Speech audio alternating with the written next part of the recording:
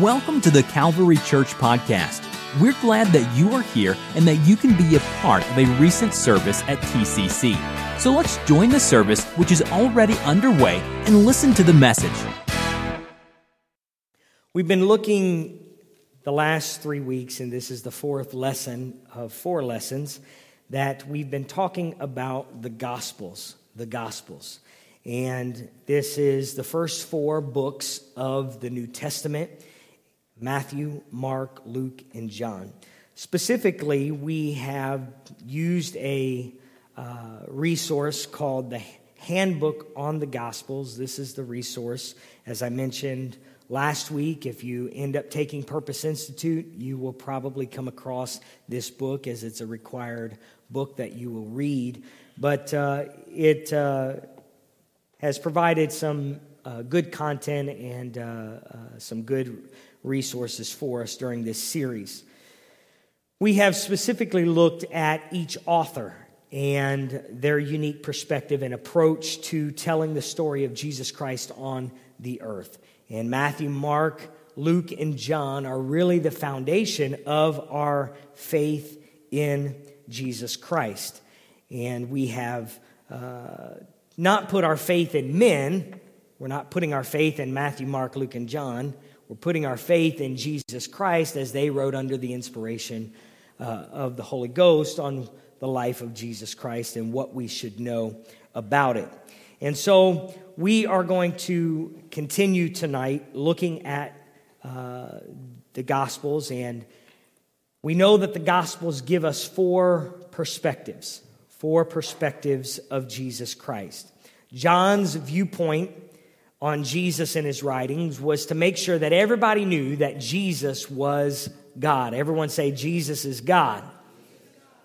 That's powerful. I think that was everyone, or almost everyone. John, having written his gospel last, had time to reflect on what he had experienced with Jesus and after Jesus, and he had time to reflect on what others had said.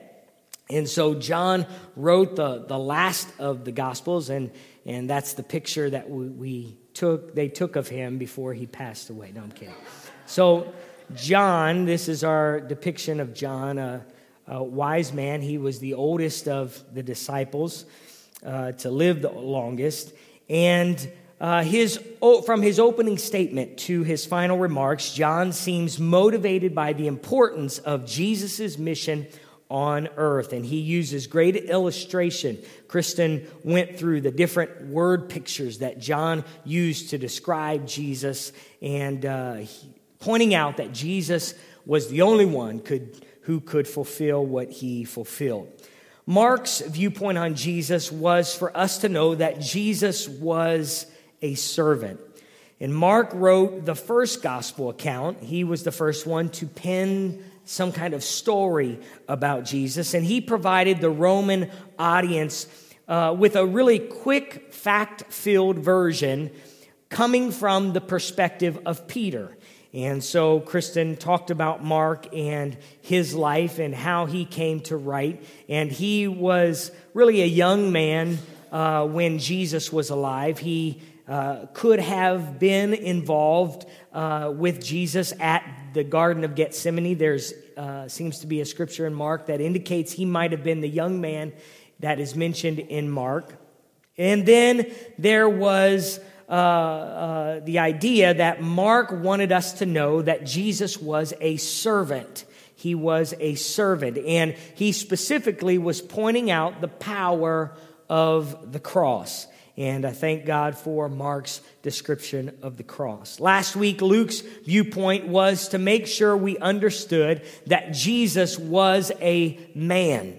Luke gives us the accounts of Mary, the mother of Jesus. He gave us others' accounts, showing us in great detail that Jesus was not a myth, but that he was an actual historical figure. He was a man. He also made sure for us to know that Jesus loved the outsider and the outcast. And ultimately, Luke wanted us to see how the perfect man, Jesus Christ, connected to every believer through his death, burial, and resurrection. And I'm so thankful Luke pointed us to the power of obedience to the gospel through repentance, forgiveness of sins, and the promise of the Father. Now I want to consider the final gospel in our series, and that is the gospel that is written by Matthew. And so let us first consider the man Matthew. And I have 3 key points that I want you to understand about the man Matthew. First off, Matthew was a Jew.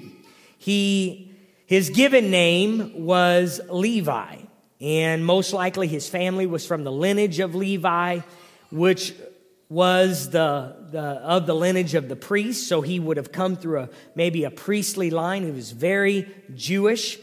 And Levi or Matthew would have been accustomed to temple life. Now, I'm going to tell you some points about Matthew that I find through the whole thing tonight. I'm going to keep coming back to some of this because it's to me, Matthew's probably one of my favorite stories when it comes to characters who wrote the gospel, and partly because I share his name.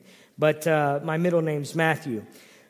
But he was from a Jewish life. He was from a Jewish life, and this is important because at 5 years old, he would have been taught the scriptures. At 10 years old, he would have begun to understand the law and the interpretations of the Torah. At 13, he would have begun to fulfill the commandments of the law. At 15, he would have maybe started making his own interpretations of what the law meant. And if he was going to be married, he would have entered into this covenant around 18 years old. And at 20, he would have begun some type of vocation.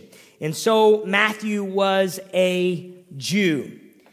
So this brings us to our second point about Matthew that is vital to really getting the full view of the gospel according to Matthew. At some point in Matthew's early life, I don't know if it was as a teenager or as he was turning 18, 19, at some point in Matthew's life, he was turned off by the Jewish life and the Jewish culture. We know that because Matthew, also known as we mentioned Levi, becomes a tax collector.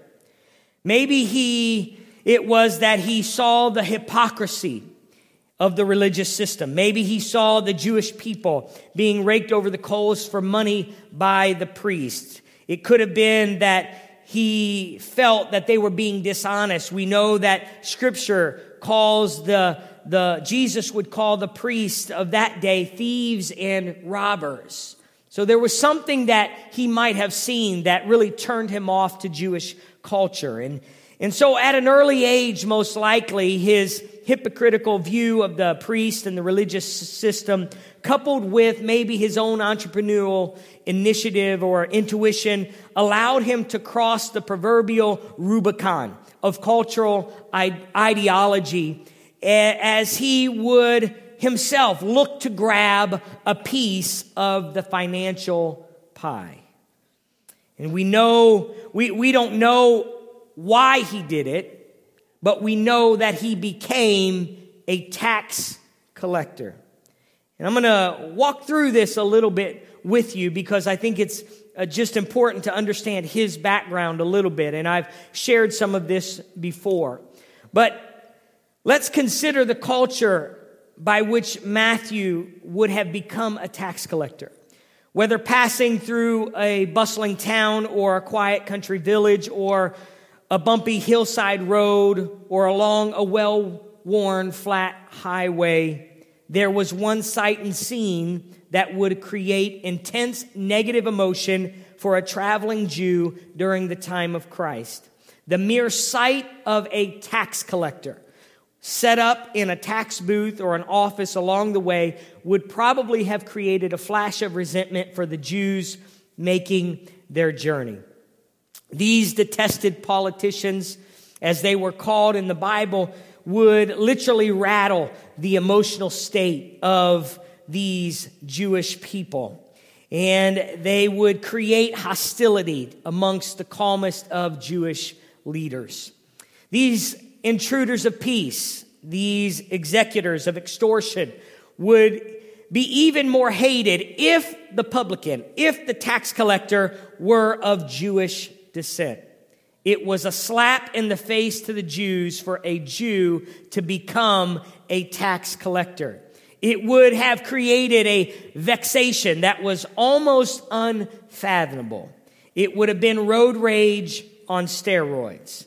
The publican, the tax collector, was the symbol of Israel's subjection to foreign domination. As appalling as it was, that probably did not cause the greatest of loathing. The bitter hatred of the rabbis towards the class of tax collectors was clearly understood. They hated the tax collectors. They hated first the idea of being under the Roman oppression, but then they even hated those who would take the tax from them. And it's kind of like we don't celebrate. We have some in our church who work for the IRS, but we don't have a special day, or retired from the IRS, but we don't have a special day to celebrate them other than tax day when the government's supposed to give us money back. But these exactors of Roman taxes were so utterly shameless, merciless, and fraudulent in their unconscientious dealings. They were crooks. They were crooks. In Roman taxation, which weighed heavy on Israel during the time of Christ with such crushing weight, was a symbolic, cruel, and relentless life. Everything was taxed. Now, you might feel like everything in our life is taxed, but here's just the slight difference that I see. And it's just maybe a human. Now, we all hate taxes, okay? We all hate taxes. So I'm not going to stand here and vouch. Taxes do some wonderful things, whatever. Okay, that's my political speech. But everything was taxed. But it wasn't automatically calculated for you and received by the clerk, and then the business owner was supposed to then pay the tax.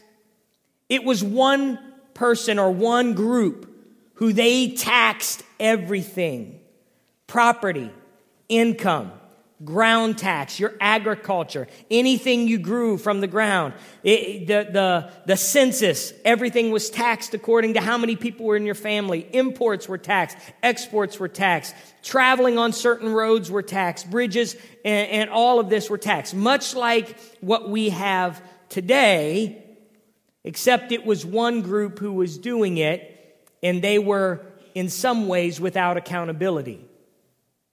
And so, to avoid all possible loss to the treasury, the Roman government would take a regular census, and they would show the population, and they would show the wealth of the population, and then they would begin to exact tax.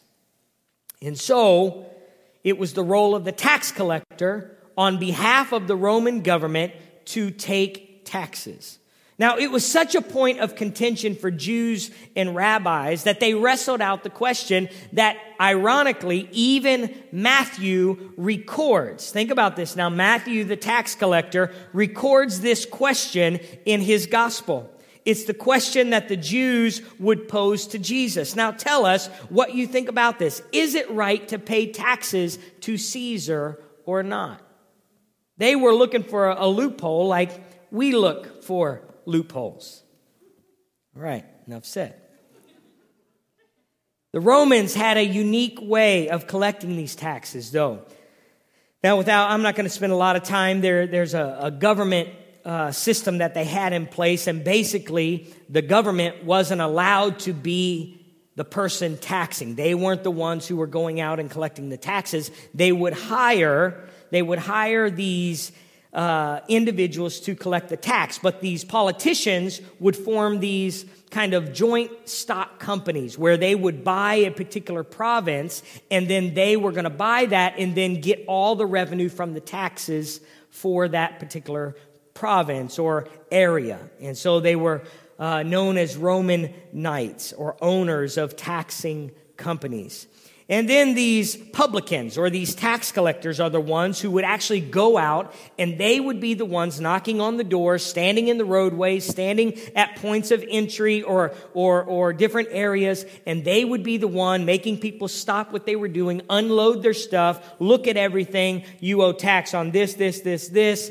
And they were the ones collecting the tax, and then they would take their cut, then they would pass along the cut to whoever the government officials who owned the taxing companies would give. So or owned the taxing companies, they would get their cut as well. And so they were hated. They were absolutely hated. And so the person tilling the ground or the tradesman or the producer of goods were constantly exposed to these taxes. The caravans, the peddlers, the travelers, everybody was being taxed. Everything was being unloaded, and it tested the patience of those Jews. Every Jew was tested by it, because most often the tax collectors were going to be dishonest about how much was actually owed. And they knew that they had the full weight of the Roman government behind them. Think about the power that rested in those tax collectors, that they knew that they were going to be able to strong-arm anybody. Now, there was an appeals process that was alive. They could appeal to the judges. So a person could say, hey, I don't owe that tax, and they could appeal to the judges. But the problem was the judges belonged to this same group of Roman knights. They also were involved. They also were getting their own piece of the pie, so to speak. So it wasn't a real good scenario for the person being taxed. And so they would tax, and even the tax collectors would even give out a loan. If you couldn't afford the tax, they would offer you, hey, I'll let you slide, I'll give you a loan for it. But then they would come back, and they would often be very violent, and would, and the scripture talks about that. I don't have time to get into that, but if you read Matthew 18:28, there's a parable that talks about this same scenario. And again, interestingly enough, Matthew is the one that records this parable. So when you were a publican, when you were a tax collector, there was a stigma placed on you. Like a convicted rapist or murderer, you were despised. Jesus would even state this. And who wrote it? Matthew. Matthew 18, verse 15. Moreover, if your brother sins against you, go and tell him his fault between you and him alone. And if he hears you, you have gained your brother. But if he will not hear, take with you one or two more, that by the mouth of 2 or 3 witnesses, let every word be established. Great words, Jesus. You could have stopped there. But he continues, and if he refuses to hear them, tell it to the church. But if he refuses to even to hear the church, let him be to you like a heathen and a tax collector. Come on, Jesus. I just see Matthew standing there like, oh, come on. I mean, you could have just stopped with heathen, but you had to throw tax collector. Everybody knows I was a former tax collector. And so reminds us not to be so easily offended by the Word of God. That Matthew was able to write that. But tax collection was corrupt. It was oppressive. It was violent. It was vulgar. To the Jew, it was not the lowest of occupations, but it was the lowest of sins. It was the lowest of sins. There was a tax checkpoint to the west. There was a tax checkpoint to the west of Jerusalem in Capernaum along the Sea of Galilee. There was another one in Jericho that was east of Jerusalem. And there the publicans would sit. There the tax collectors would sit along the road. And they would take tax. Anybody coming up from the sea, I'm going to tax that. Anything coming down the road, I'm going to tax that. And so they waited for their next crooked or their next victim, and they were just consistently crooked in their dealings. And so if the tax collector, the sight of a tax collector wasn't enough, there would often be, they say, a Roman soldier who would stand behind the tax collector to make sure that the people knew that the Roman government stood with the tax collector and would enforce the taxation. So not only is Matthew a Jew, but he is a tax collector. This is a problem. This is a problem. Herein we find the third and final consideration for the man Matthew. Matthew was a follower of Jesus. Regardless that he ended up in the despised position as a Jew and a tax collector, Jesus, think about this now, Jesus invites him, this complete, utter outsider, and even outcast to Jewish culture. Jesus tells Matthew, come follow me. This was not just, hey, let's take a little road trip together, or hey, join this club. This was a commitment of a lifetime. If he was going to be a follower of Jesus, Matthew was going to commit his life to following Jesus. And this is important because Jesus decides to invite Matthew to join him. And this decision to follow a rabbi as a student or disciple was not a flighty decision. Again, I'm going to come back to this and I'm going to bring this all to a conclusion tonight. But I want you to understand what's happening here. Matthew, this guy who's an outsider, this guy who's hated by Jewish culture, is now being invited by Jesus, who he knows as what? A rabbi and a teacher. At this point, he knows him as a rabbi and teacher. And Jesus, this rabbi, is inviting this Jewish outcast to join him. Why is this so important? Because it meant that the student was, a man was being invited to not just hear a rabbi, but he's being invited to be a rabbi.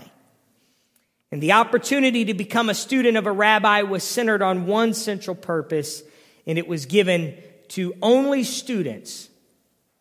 You weren't invited to be a rabbi unless the rabbi thought you had potential. And it was marked by three clear potential distinctions. First, could the student follow and learn from the rabbi? Did the student have the capacity to learn from the rabbi? Number two, could the student follow and learn and assimilate into the community of students? So it wasn't a one-on-one thing with Jesus. Matthew was going to have to assimilate into this group of students in the community. And then, could the student become a rabbi? There would be no purpose for a rabbi to invite somebody to be a student if that student could never be a rabbi. So it was quite an invitation for Jesus to invite Matthew to follow him, because he was helping him to understand that I see potential in you. And so, as we find these this opportunity that Jesus gave Matthew, we find distinct opportunities for us, and I want to quickly point these out for you. This invitation of Jesus to Matthew speaks to us. Jesus invites, number one, Matthew to be a follower. Like Matthew, God calls us in our weaknesses. God's not afraid of our weaknesses. God calls us in our worst. He calls us out in our worst. In our worst, he comes and he meets with us. In our worst, he sits with us. In our worst, he talks with us. In our worst, he sees our best. Are you thankful for that about the Lord? That he's not afraid of what you've done. He's not afraid of what you've walked away from. That he can still speak purpose into your life. But Jesus invites Matthew to be a part of a community of faith. Not only was God calling Matthew to be a disciple, he was joining him to other disciples who may or may not have liked him prior to his joining the group. As I mentioned before, there is archaeological evidence that fish taken from the Sea of Galilee were taxed. So when Jesus took Matthew, it's possible that he took Matthew as his disciple. He brought him to this group, Peter, James, and John. Said, hey, this is Matthew. Peter, James, and John. This is Matthew, so forth. And probably they would have been, yeah, I know who he is. He taxed us. Yeah, we caught some fish, and he exacted some taxes on. We know Matthew. Yeah, we know him. We know him pretty well. It probably made for some awkward introductions because they would have hated. They would have hated him. It would have been better almost if Jesus would have brought a Gentile into the disciples. But he brought a tax collector. And so we see that. We see that. You know what? We probably wouldn't be friends tonight if it weren't for the Lord. Our society proves it. Everybody's got a bias. Everybody's got a hatred. But it's the cross. It's Jesus Christ that tears all that down and says, you know what? Nobody is good by themselves. Nobody's got the corner. No culture has the corner on what they should do. It's only at the cross that cultures are able to meld and to mend. Amen. And so Matthew, Jesus shows us, and he invites Matthew into this community just as he invites us into a community. I'm thankful that Calvary is multicultural, multi-ethnic, multilingual, multi-generational. Amen. Amen. And we're going to continue to do that and strive for that. So here, Jesus invites him not to just be a follower, but to be in community. So Matthew, who became disenchanted with religion because of its unflinching hypocrisy, becomes one of the most prolific writers on the life of Jesus. Isn't that amazing? Now I want to consider quickly what he wrote. First, let's take a look at the arrangement of the gospel. And if you have notes, I hope you're taking notes, you're looking at your Bible, and let's take a look at this. First, we realize that Matthew's gospel is very well organized. As a tax collector, Matthew was used to keeping records, and he was a personal companion of Jesus through most of Jesus' public ministry. Some have suggested that Matthew's version of the life of Jesus was mainly a rearrangement of Mark's quick, fact-filled gospel. Matthew wanted to arrange his gospel in a way that was more structured, more attractive, and this third word is important, more teachable. All right, so he was looking at an audience of mainly Jews. We'll talk about that in a minute, but he wanted this gospel, this writings, and Mark wrote first, but Matthew took Mark's writings and he tried to structure it in a way that was better understood by his audience. And so quickly, when we compare Mark and Matthew, whereas Jesus seemed to be in a hurry in Mark's gospel account, Matthew depicts Jesus' ministry as more subdued. It was a more subdued pace, more clearly showing his role as rabbi and teacher. Not to oversimplify this, but Mark shows Jesus as a man of action. He's the servant. Matthew shows Jesus primarily, in a lot of ways, I should say, as a man of words. Mark shows him as a man of action. Matthew shows him as a man of words. Matthew wants to show Jesus as a rabbi and a teacher, but a teacher who taught as one having authority and power. Matthew chapter 7, verse 28 and 29. Watch what it says. And so it was when Jesus had ended these sayings that the people were astonished at his teaching, for he taught them as one having authority and not as the scribes. So he distinguishes Jesus in that regard. Matthew writes this, that he was not just a teacher, but he had authority. And we're going to show you that he saw Jesus as the Messiah and wanted to explain Jesus as the Messiah. So in spite of his own disconnection, and this is what's profound to me, in spite of his own disconnection from Jewish law and Jewish life, Matthew would go on to connect Christ to the Jewish law and Jewish life in a profound way. Now, he would have grown up Jewish and then turned his back on Judaism. And so he understood the Jewish law, he understood the Jewish customs. And he wanted the reader to see Christ as the Messiah spoken of in the Old Testament. Matthew wanted Christ to be seen as the Messiah in the Old Testament. And what we realize when you read Matthew, Matthew assumes that the reader is well acquainted with Jewish ways. So if you're going to read the book of Matthew, you're going to have to maybe do a little bit of study on Jewish history to completely understand where Matthew is trying to come from. And so we realize that Matthew quotes the Old Testament. Matthew quotes the Old Testament 99 times in his Gospels. Or in his gospel, more than all the other gospels combined. Matthew quotes the Old Testament.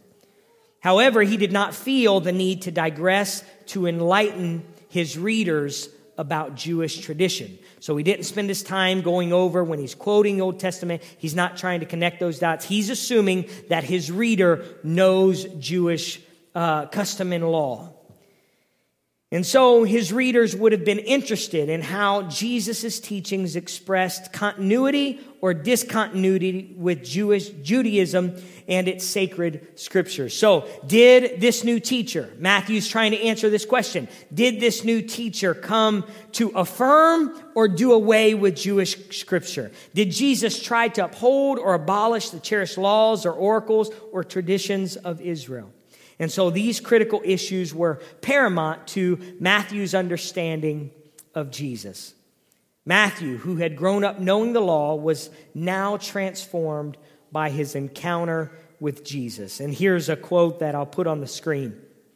Matthew passionately believed Jesus was the direction, the goal, the climax, the embodiment of all the law and prophets had meant to accomplish. All that the law and prophets had meant to accomplish. Jesus was the fulfillment of that, and he's speaking that to a Jewish audience.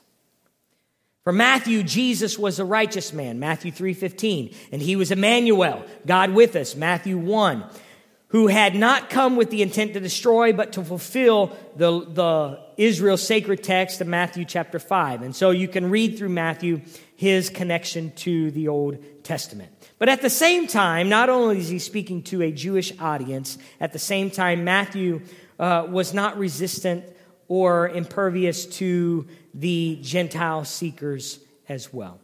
He had worked for the Roman state and obviously had frequently interacted with many pagans living in, quote unquote, as he mentions, the Galilee of the Gentiles in Matthew chapter 4.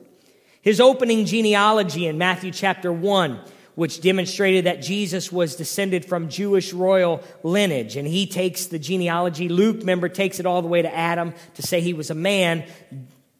Matthew is going to take it back to Abraham to point out his Jewish connection, right? He comes through that. But interestingly enough, Matthew adds a few Gentiles to the genealogy, and he adds a few women to the genealogy. Tamar, Rahab, and Ruth were inserted into his genealogy. And so he's not being deaf to the Roman or the Gentile seeker.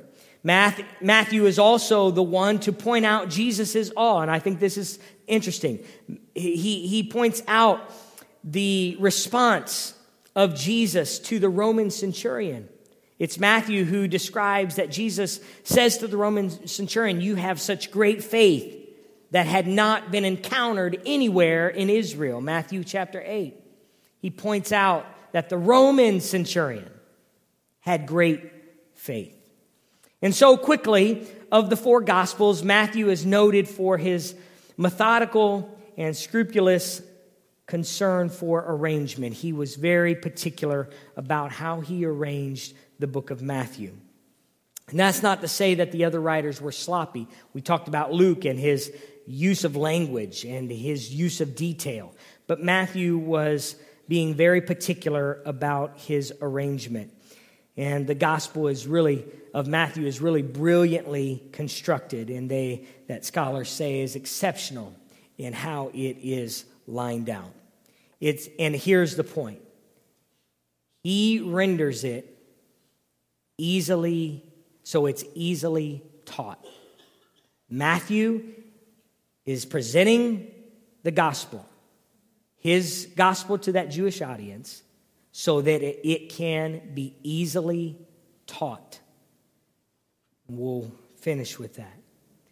Along with opening and closing sections, Matthew 1 and Matthew 26 through 28, Matthew organized his gospel around 5 major discourses, so 5 major teachings of Jesus. The first is the Sermon on the Mount, and that's a great passage. We don't have any time to even dive into any of these, but great passages. The Sermon on the Mount.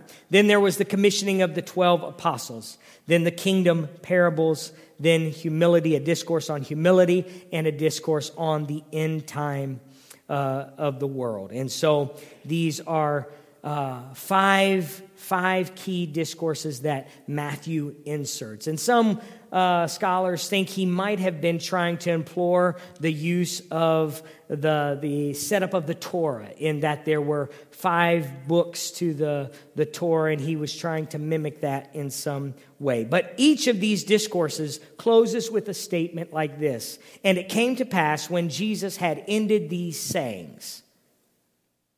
This statement was then usually followed by the deeds that Jesus would do. So he's showing a teaching, and then he's going to show what this rabbi did. He's going to show what the rabbi taught, then he's going to show what the rabbi did. And it's this back and forth in the book of Matthew. And so again, he's showing that obviously Jesus was teaching on various subjects, but Jesus also had power and authority. And so when I understand, as I conclude tonight, when I understand who Matthew was, where he came from, and Jesus' decision to invite him to be a follower, I find it very intriguing how Matthew writes his gospel, and specifically how Matthew ends his gospel. When Luke writes the story of how Matthew was chosen to be a follower, when Luke writes this, Luke says this: "After these things, he, Jesus, went out and saw a tax collector named Levi sitting at the tax office, and he said to him, 'Follow me.'" He emphasizes that Jesus saw a tax collector. He saw a tax collector that was formerly a Jewish man. He would have pointed out, and I don't think it was wrong for him to point out, but Luke was pointing out, he would have been a betrayer of Jewish culture. He would have been a publican with no connection to God, no connection to community of faith, and no purpose. He would have just been really seen as a criminal. He had no dealings. That's what Luke is helping us understand. However, when Matthew writes about this story, and he is writing about himself, he describes it this way: "As Jesus passed on from there, he saw a man named Matthew sitting at the tax office, and he said, 'Follow me.' So he arose and followed him." You see, Luke writes as really man sees it. Luke wrote it as we see it. He was a tax collector. He was a criminal. Matthew writes it as God sees it. I see a man. I don't see a tax collector. I see a man. A man not defined by his doubts, a man not defined by his waywardness, a man not defined by his insecurity and uncertainty, a man not defined by those things, but a man who still has an opportunity to connect to God, a man who still has an opportunity to connect to others, and a man who still has an opportunity to connect to his purpose. So instead of identifying him as Levi, Matthew records that God changed his name to Matthew, meaning gift of God. Aren't you thankful that God can change our name? doesn't hold us accountable for what we've done.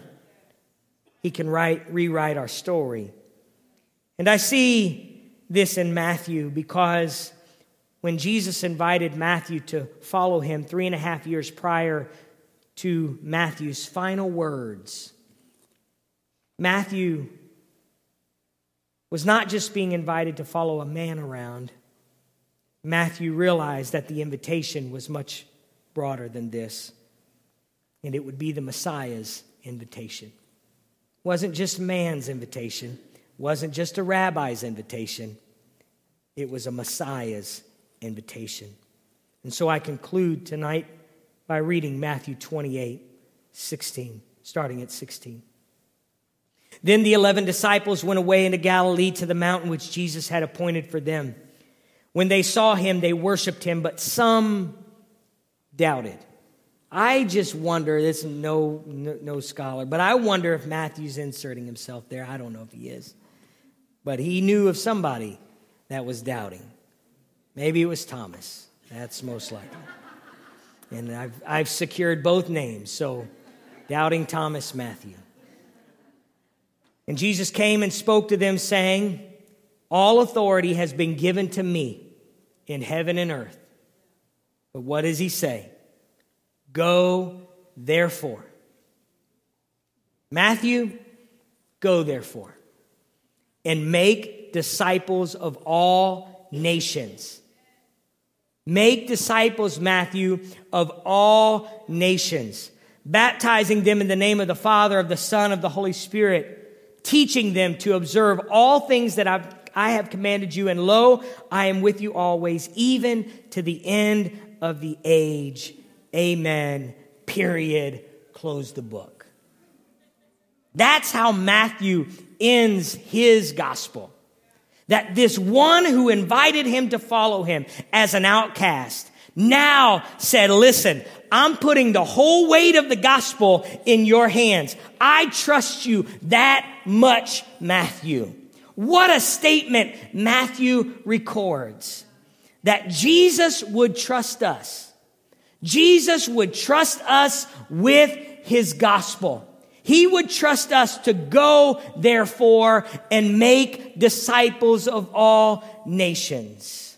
Isn't that powerful? Matthew, this one who had given up his right to be a teacher and rabbi at some age and said, I'm throwing in the towel. I'm just going to become a tax collector, make some money. Now, all of a sudden, God says, I'm not done. You do have a chance to be a teacher. And that's the last words that Matthew records. That Matthew would be entrusted to make disciples just as Jesus had. Jesus was not just inviting him to a relationship with himself or with others. He was inviting him to a relationship with purpose.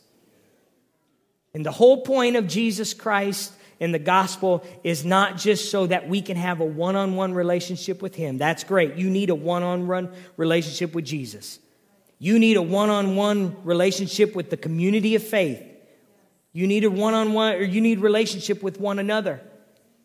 But Jesus said, you need to go, therefore, and make disciples. This is God's call in our life. This is God's call in our life. And so, as we conclude this series, and we've looked at the Gospels, I want to ask you a few questions for our app time tonight. So hopefully you're sitting next to somebody. I've heard that because we do app time, that it changes where people sit. I don't know what that means. I don't know. Don't be afraid to share, I guess, with others. But 2 questions. How do you most relate with the man Matthew? How do you most relate with the man Matthew? Or who has helped disciple you? Think about it. Who helped disciple you, and how did they do it? How did they do it? All right, are you ready? Do we have music yet for app time? Not yet. We're still working on it. We're still creating it. It's coming sooner or later. We're going to have music. It might sound a little bit like Jeopardy, I hear. I don't know. So How do you most relate with the man Matthew, or who has helped disciple you? How have they done it? You got 1 minute. You got 1 minute. All right, so talk to somebody. Make sure you're not alone tonight. All right. Well, why don't you stand? I hope that through this gospel series, I hope that, number one, you maybe learn something about a particular book or a particular character maybe you hadn't thought of.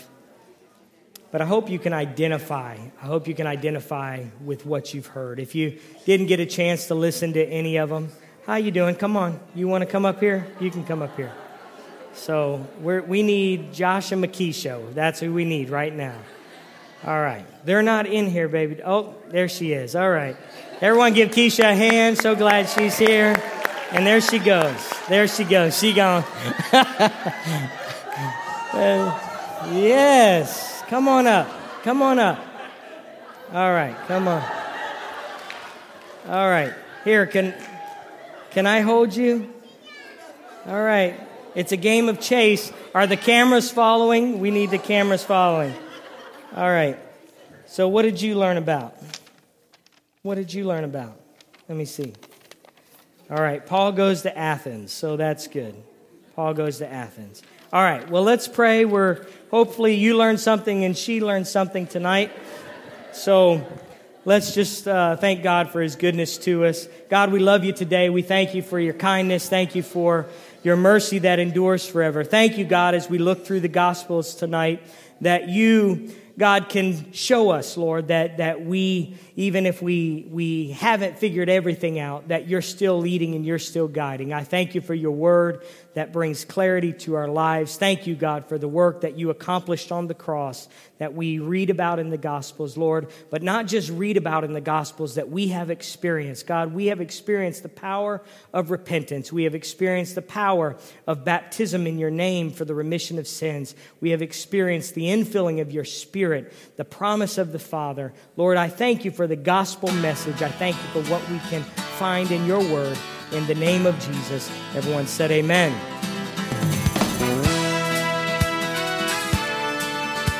This podcast was brought to you by the Calvary Church in Cincinnati, Ohio. For more information about the Calvary Church, please visit our website at www.thecalvarychurch.com. Consider joining us for a service where you will find friendly people, high-energy music, and life-transforming preaching and teaching from a biblical worldview. You can find our podcast on iTunes, Google Play, or on our website at www.thecalvarychurch.com. Until next time, thanks for listening.